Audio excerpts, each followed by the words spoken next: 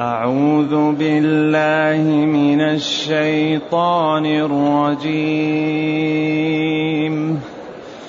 ولبثوا في كهفهم 300 سنين وازدادوا 9.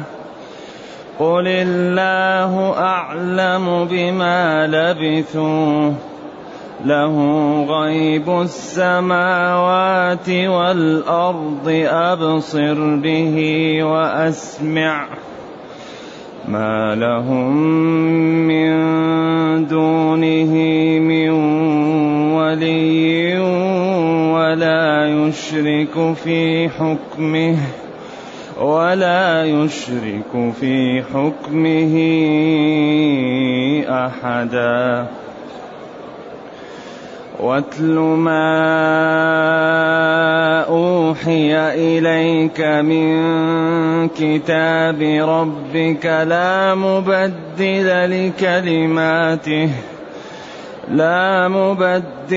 لكلماته ولن تجد من دونه ملتحدا. واصبر نفسك مع الذين يدعون ربهم بالغداة والعشي يريدون وجهه ولا تعد عيناك عنهم تريد زينة الحياة الدنيا ولا تطع من أغفلنا قلبه عن ذكرنا واتبع هواه وكان أمره فرطا. وقل الحق من ربكم فمن شاء فليؤمن ومن شاء فليكفر. إنا أعتدنا للظالمين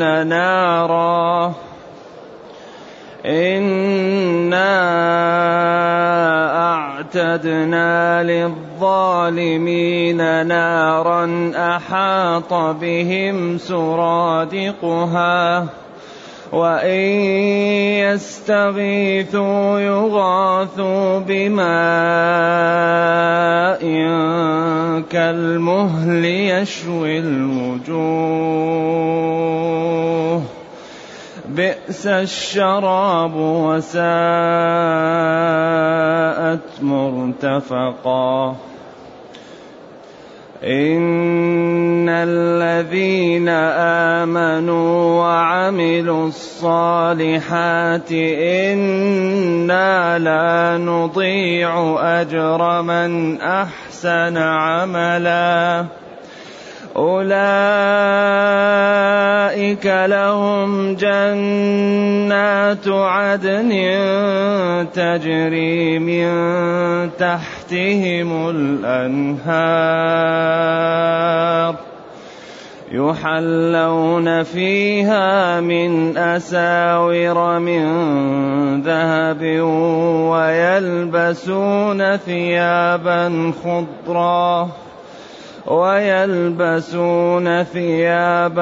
خضرا من سندس واستبرق متكئين فيها على الأرائك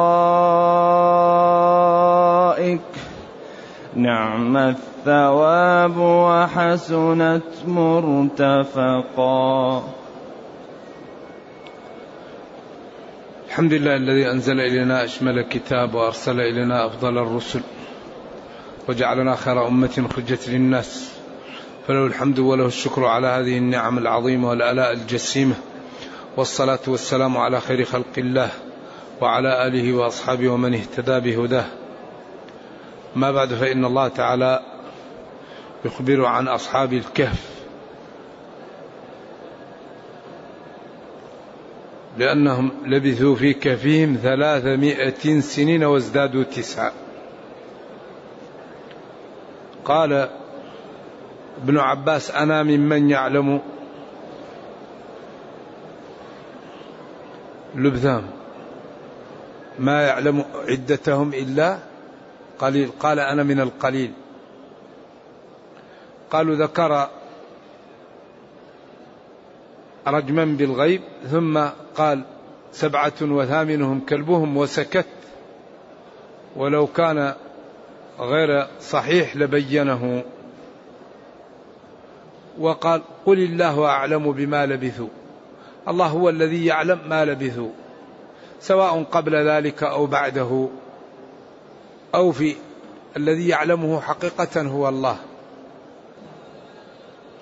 فإذا أخبر فذلك هو الصحيح به، وإذا لم يخبر فهو غيب لا يعلمه إلا الله. إذن والجمهور قالوا 300 سنين، 300 سنين أو 300 سنين، من إضافته أو من بيان له. والقراءتان سبعيتان صحيحتان. وقوله ازدادوا 9، قلنا الجمهور قالوا ازدادوا 9 بالقمري، بالعد القمري. وكأن أبا حيان يقول: لا، هذا لا يصح في اللغة، وأن المعنى لبثوا في كهفهم 300 سنين و9 سنين. ازدادوا 9 يعني 9 سنين. وأن هذا يكون وازدادوا 9 باللغة بالشمس القمرية. قال: سياق القرآن اللغة العربية لا ترضى هذا الأسلوب، قال هذا لا يصح. والجمهور على خلافه، ولبثوا في كهفهم 300 سنين شمسية وازدادوا 9 قمرية، لكن هو قال هذا لا يصح، لأن هذا السياق لا يأباه لسان العرب، والله أعلم. ثم قال جل وعلا: الله أعلم بما لبثوا. الله هو الذي يعلم المدة التي لبثوها قبل ذلك وبعده وفي أثنائه، الله الذي يعلم ذلك. له جل وعلا غيب السماوات والأرض، ما غاب عنا في السماوات أبصر به وأسمع، ما أبصره بالأمور وما أسمعه لها، بحيث لا يقول شخص شيئا إلا يسمعه، ولا يتحرك تحركا إلا يراه، ما لهم من دونه من ولي، لا شافع ولا نصير ولا معضد دونه، ولا يشرك في حكمه أحدا. إذا من هذه صفاته فليطاع، من هذه صفاته فلتمتثل أوامره، فلتجتنب نواهيه، فليعمل بأحكامه، فليتحاكم إلى تشريعه، ولا يشرك في حكمه أحد. إن الحكم إلا لله وأن أحكم بينهم بما أنزل الله. وعجب نبيه ممن يزعم أنه مسلم ويريد أن يتحاكم لغير الله. ألم ترى إلى الذين يزعمون أنهم آمنوا بما أنزل إليك وما أنزل من قبلك يريدون أن يتحاكموا إلى الطاغوت وقد أمروا أن يكفروا به. فالحكم لله، والخلق لله، والعبادة لله، كما أنه يحرم أن يعبد غير الله، يحرم أن يحكم بشرع غير شرع الله، لا يجوز، لا يجوز أن يكون الحكم إلا لله، ولا يجوز أن يصلى إلا لله، وأن يدعى إلا الله. وقال ربكم ادعوني أستجب لكم، ولا يشرك في حكمه أحد. وهذا الذي يعمله شرائح من سكان هذه البشرية من المسلمين من تسنين القوانين الوضعية وفي دينهم الحل العادل الصحيح الذي جاء ممن خلق البشر ويعلم مصالح البشر ومفاسد البشر، فحكمه هو الذي يحل المشاكل، هو الذي يأتي بالعدالة، هو الذي يأتي بالطمأنينة، هو الذي يأتي بالرخاء. أما الأحكام الوضعية فأصحابها عاجزون، لأنهم أول ما يعملون أن يجعلوا لأنفسهم حظوة في هذا النظام الذي يسنونه، يجعل فيه حظوة للقوي ضد الضعيف، ويجعل للقوي حق النقد، حق الفيتو ينبغي أن يكون للضعيف، ما يكون للقوي اللي عنده قوة يدفع بها عن نفسه. لكن القوانين الوضعية جائرة وعاجزة. أما قانون السماء الذي وضع الله وضع الميزان، نهى قال لا تطغوا الميزان، حرمت الظلم على نفسي وجعلته بينكم محرما فلا تظالموا واتقوا دعوة المظلوم الظلم ظلمات يوم القيامة. لذلك أخطر ما يواجه البشرية الظلم لا يدوم أبدا. أي إنسان يظلم الناس فلن تدوم له سعادته ولن يدوم له رخاؤه، وإنما سينقلب ما فيه إلى غيره، لأن الله تعالى لا يقبل الظلم أبدا. والذي يدوم هو العدل والإنصاف وعدم الطغيان وعدم الاعتداء على الآخرين. إذن ولا يشرك في حكمه أحدا، إن الحكم إلا لله وأن احكم بينهم بما أنزل الله. وقال تعالى ومن لم يحكم بما أنزل الله فأولئك هم الكافرون، فأولئك هم الظالمون، فأولئك هم الفاسقون. قال العلماء هذه تنزلات. من لم يحكم بما أنزل الله يرى أن حكم الله قاصر أن يحل مشاكل أهل الأرض، وأنه لا يصلح للتطور الراهن وللمدنية الحديثة، فهذا كافر بالإجماع. ومن لم يحكم بما أنزل الله يرى أن حكم الله هو الخير والأفضل والأعدل، ولكنه يحب أمرا من أمور الدنيا وشهوة، ويعلم أن ذلك لا يجوز، وأن حكم الله هو الحق، هذه معصية كبيرة. إذن ولذلك القاضي إذا حكم بغير حكم الله لا يكفر، لكن معصية. قاضيان في النار وقاض في الجنة. قالوا قاض عرف الحق وعمل به في الجنة، قاض عرف الحق وعمل بضده في النار، قاض حكم بغير علم في النار. إذن ولا يشرك في حكمه أحدا، الحكم لله. فحري بالمسلمين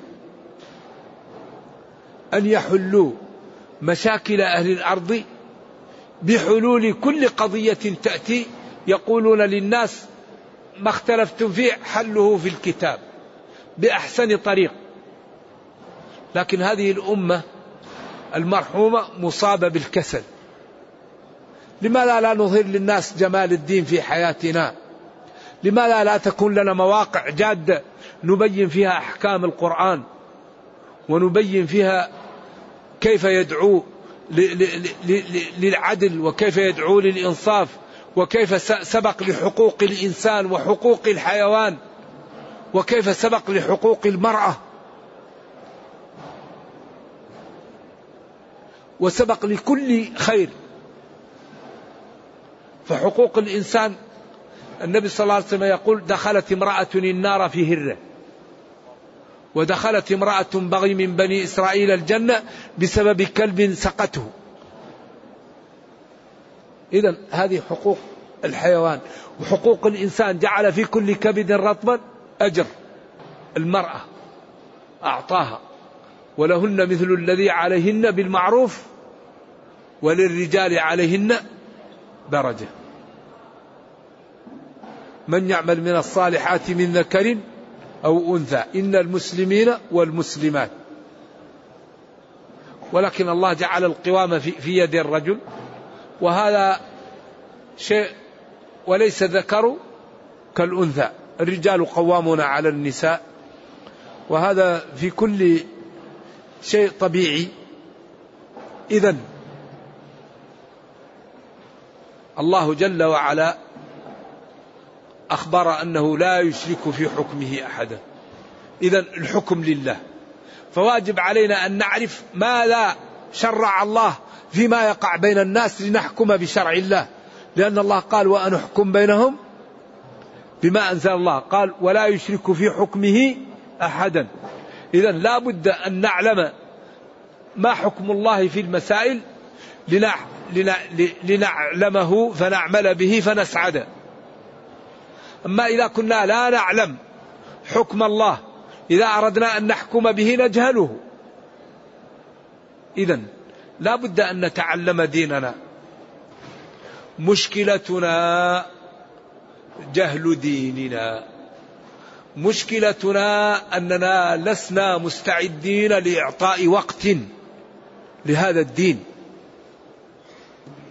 ما في واحد مستعد يجلس يعطي كل يوم 3 ساعات 4 ساعات ليتعلم هذا الدين، يحفظ القرآن، يعرف الأوامر النواهي الأخلاق التأدب، ما الذي أوجب الله عليه، ما الذي حرم عليه، ما لا ينبغي أن يسير، كيف يسلك في حياته. كثير من المسلمين يخرج من بيته ويدفع أموال طائلة ويذهب لمكة ولا يفقه شيئا عن الحج، فيكون الحج فاسد، لأنه لا يعرف أين يحرم، ولا يعرف ما لا يتقي في إحرامه، ولا يعرف كيف يرمي، ولا يعرف كيف يطوف، وما لا يشترط في الطواف، وما لا يشترط في السعي، ولا يعرف متى يدخل عرفة، وأنها لا بد أن تدخل في وقت محدد ولا يخرج منها إلا بعد وقت محدد، وأن الذي خرج قبل هذا الوقت حجه فاسد. فيذهب ويضيع مال ويضيع وقت ويكون حج فاسد. مشكلة أنه ما درس الحج، ولا صار لبقا يصحب عالما بالحج، طلع على الحج من غير أن يعلم الحج ومن غير أن يصحب عارفا بالحج، فأصبح حجه خطأ. الطواف خطأ، السعي خطأ، الوقوف بعرفة خطأ، المبيت بمزدلفة خطأ، ولا يأخذ تعب ولم يأخذ الأجر لأنه ما أدى الحج على الطريقة المطلوبة. بعض الناس يصوم لا يعرف كيف يصوم، بعض الناس يصلي لا يسجد كما أمر، لا يركع كما أمر، بعض الناس لا يعرف كيف يتوضأ، ولا يعرف الماء الذي يتوضأ به، لأن الماء اللي يتوضأ به له مواصفات معينة، ما كل ماء يتوضأ به، لا بد أن يكون ماء مطلق من السماء أو من العيون أو من الأنهار، ولم يخالطه ما يفارقه غالبا، ولم يتغير لونه أو طعمه بأمور لا تكون معه دائما. إذن نحن مشكلتنا أننا لسنا مستعدين لإعطاء وقت لديننا، وإذا لم نعطي وقت للدين كيف نفهم الدين؟ الذي عنده مال يعطيه وقت، كل يوم يعطي وقت للمال. إذا كانت مزرعة لازم يروح لها، إذا كانت متجر لازم يروح له، إذا كان أسهم لازم يتابعها، إذا كان وظيفة لازم يذهب إليها ويداوم. طيب نحن دنيانا لازم نعطيها وقت، كيف ما نعطي وقت لديننا؟ أي واحد منا عنده وظيفة لازم يذهب للوظيفة، عنده تدريس، عنده إدارة، عنده مزرعة، عنده دكان. طيب كيف نحن نريد أن يقوى الدين ونحن لسنا مستعدين لنعطي وقتا لديننا؟ إذن المشكلة عدم إعطاء الوقت. ما يمكن واحد يتعلم إلا بوقت، ما يمكن واحد يحفظ إلا بوقت، ما يمكن واحد يفهم إلا بوقت. فإذا كان كل واحد منا ما عندي وقت، كيف تحفظ القرآن؟ كيف تفهم الأوامر؟ كيف تعرف النواهي لتجتنبها؟ كيف تعرف الأحكام لتكون العبادة على المواصفات المطلوبة؟ الله يقول نعم نفس الآية ولا يشرك في حكمه أحد. إذن الله لا يقبل إلا حكمه. واتل ما أوحي إليك من كتاب ربك. اتلو يا نبي، اقرأ، افهم، اعمل، تدبر، تفهم ما أوحي إليك من كتاب ربك. من للتبعيض أو للبيان، لا مبدل لكلماته. كلام الله وما قاله حق يقع. قال لأبي لهب سيصلى نارا ذات لهب وهو يسمع الآية تقرأ ولم يستطع أن يقول لا إله إلا الله. قال تبا لك لسائر اليوم دعوتنا، نزلت تبت يدا أبي لهب وتب. بعدين هو يسمع سيصلى نارا لا مبدل لكلماته. اتلو يا نبي ما أوحي إليك. إذن وقال الرسول يا ربي إن قومي اتخذوا هذا القرآن مهجورا. اتلو لقد كان لكم في رسول الله أسوة. ينبغي أن نتلو هذا القرآن. اتلو ما أوحي إليك. هو الذي محفوظ قال له اتلو ما أوحي إليك. بعدين عند نزوله قال له لا تحرك به لسانك. كان يحاول أن يحفظ يخاف يضيع عليه، قال له اطمئن نحن نحقنه في قلبك، إن علينا جمعه وقرآنه فإذا قرأناه اتبع قرآنه. خلاص حفظه ما هو عليك، نحن نضعه في قلبك. اتلو ما أوحي إليك. بعدين قال له اتلو ما أوحي إليك لا مبدل، أيوة لا مبدل لكلمات الله، سواء ما كتب في اللوح المحفوظ أو ما أنزله علينا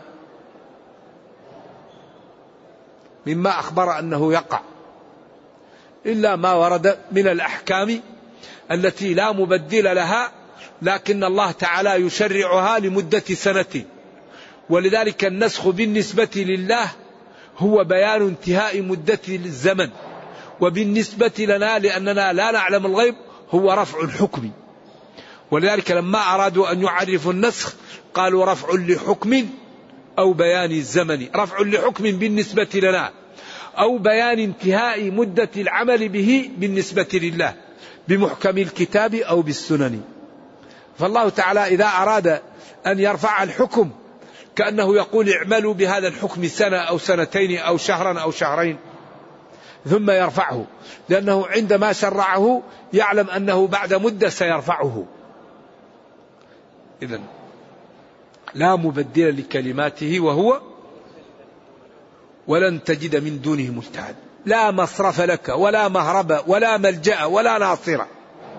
ما تجد من دون الله أي طريق، ما لك إلا الله، فهو الذي يحميك وينصرك ويعزك. ما لك موئل، ما لك جهة، ما لك مصرف، ما لك من دون الله تعالى أي شيء. ثم قال لنبيه لما جاءه عيينة بن حصن أو صناديد قريش وقالوا له أنت عندك هؤلاء الضعاف بلال وعمار وياسر لباسهم ثقيل وفيهم روائح العرق، ونحن أصحاب وجاهة وأصحاب دعة، فاطرد عنك هؤلاء الضعاف حتى تعطينا مجلس ونجلس معك ونتحاور معك فيما عندك. لأن دائما الفقراء ينفر منهم أصحاب الشرع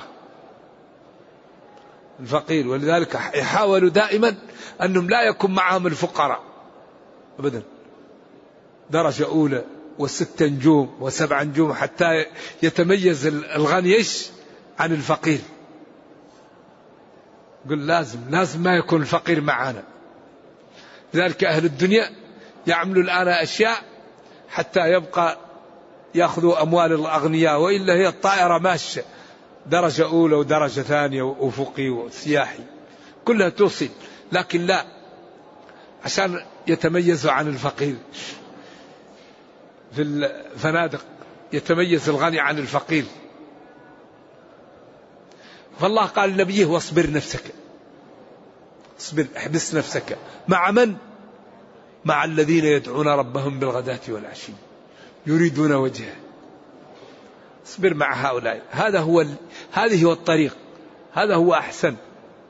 أما هؤلاء الذين يقول لك أطرد هؤلاء ولا تطرد الذين يدعون ربهم بالغداة والعشي يريدون وجهه، ما عليك من حسابهم من شيء وما من حسابك عليهم من شيء فتطردهم فتكون من الظالمين. وكذلك فتنا بعضهم ببعض، هذا ابتلاءات. واحد يجعل غني ليبتلى، يجعل فقير ليبتلى. ونبلوكم بالشر والخير فتنة، ليس محبة لواحد ولا لإهانة لواحد، هذه ابتلاءات.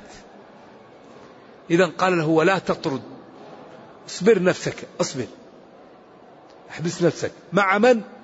مع الذين يدعون ربهم، يسألون ربهم ويعبدونه يدعونه بالغداة والعشي، أول النهار وآخره، سواء كان في الصلاة أو في الأذكار أو في غير ذلك، أو هم مستمرون. يريدون وجهه، يريدون مرضاة الله، ويريدون يعني الإخلاص لله، لا يريدون بذلك عرضا من الدنيا ولا جاها ولا منصبا ولا صحة ولا رفعة، يريدون مرضاة الله، يريدون وجهه. ولا تعد عيناك عنهم، تصرف عيناك وتتعداهم، تعبير عن ولا تتشرف لغيرهم من أهل الدنيا. ولا تعد عيناك عنهم تريد زينة الحياة الدنيا، ترتفع عينك عنهم لأهل الدنيا، لا. والنبي صلى الله عليه وسلم ما كان يريد إلا إصلاح هؤلاء. ولا تطع من أغفلنا قلبه عن ذكرنا واتبع هواه وكان أمره فرطا. ولا تطع فيما قال من أنك تطرد الضعاف، ملأنا قلبه من الغفلة ومن محبة الدنيا ومن التكبر ومن البعد عن الخير، واتبع هواه، معبود هواه ما يشتهي من أكل وشرب ونظر وكلام وشهوة، وكان أمره فرطا، وكان أمره مجاوزا فيه للحد، يكفر بالله ويظلم الآخرين، أعماله كلها خطأ ومبالغة في الفساد. وقل الحق من ربكم، قل لهم يا نبي عندي الحق، أو هذا الحق، هذا الكتاب وهذا الدين، وأنا أرسلت من عند الله وهذا هو الحق، فمن شاء ومن شاء فليكفر. ما لي إلا نبين لكم ونوضح لكم ونضع لكم النقاط على الحروف. من شاء فليؤمن فقد بينت له الطريق ودعوته لها، ومن شاء فليكفر فقد حذرته من الطريق وبينت له خطورتها ومآل أصحابها. هل بعد هذا من بيان؟ ثم قال إنا اعتدنا للظالمين نارا، من شاء فليؤمن ومن شاء فليكفر، ومن كفر يا ويله. هنا من أراد الإيمان فهذه طريقه، ومن أراد الكفر فهذه طريقه، ولكن من كفر إنا اعتدنا للظالمين نارا أحاط بهم سرادقها. كأن النار يعني لهيبها كأنه أصبح كالبنيان، كأنه كالسرادق عياذا بالله، لأنها لا لهيب ولها امتداد ولها ألسن، الذي رآها يظن أنها بنيان لشدتها ولشدة ألسنتها. أحاط بهم سرادقها عياذا بالله، ألسنتها ولهيبها الذي كالبنيان، وإن يستغيثوا يغاثوا بماء كالمهل كدردير الزيت الحار. يعني الزيت الذي يكون في الماكينة ويكون له مدة وتنزله وهو حار، هذا هو المهل،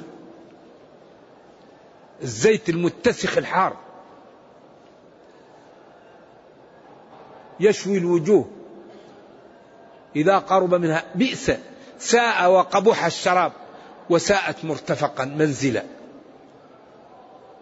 ثم بين ما للمتقين، قال إن الذين آمنوا وعملوا الصالحات إنا لا نضيع أجر من أحسن عملا. وبعدين جاء بهذا الأسلوب الجميل غاية في البلاغة، إن الذين آمنوا وعملوا الفعالات الصالحات،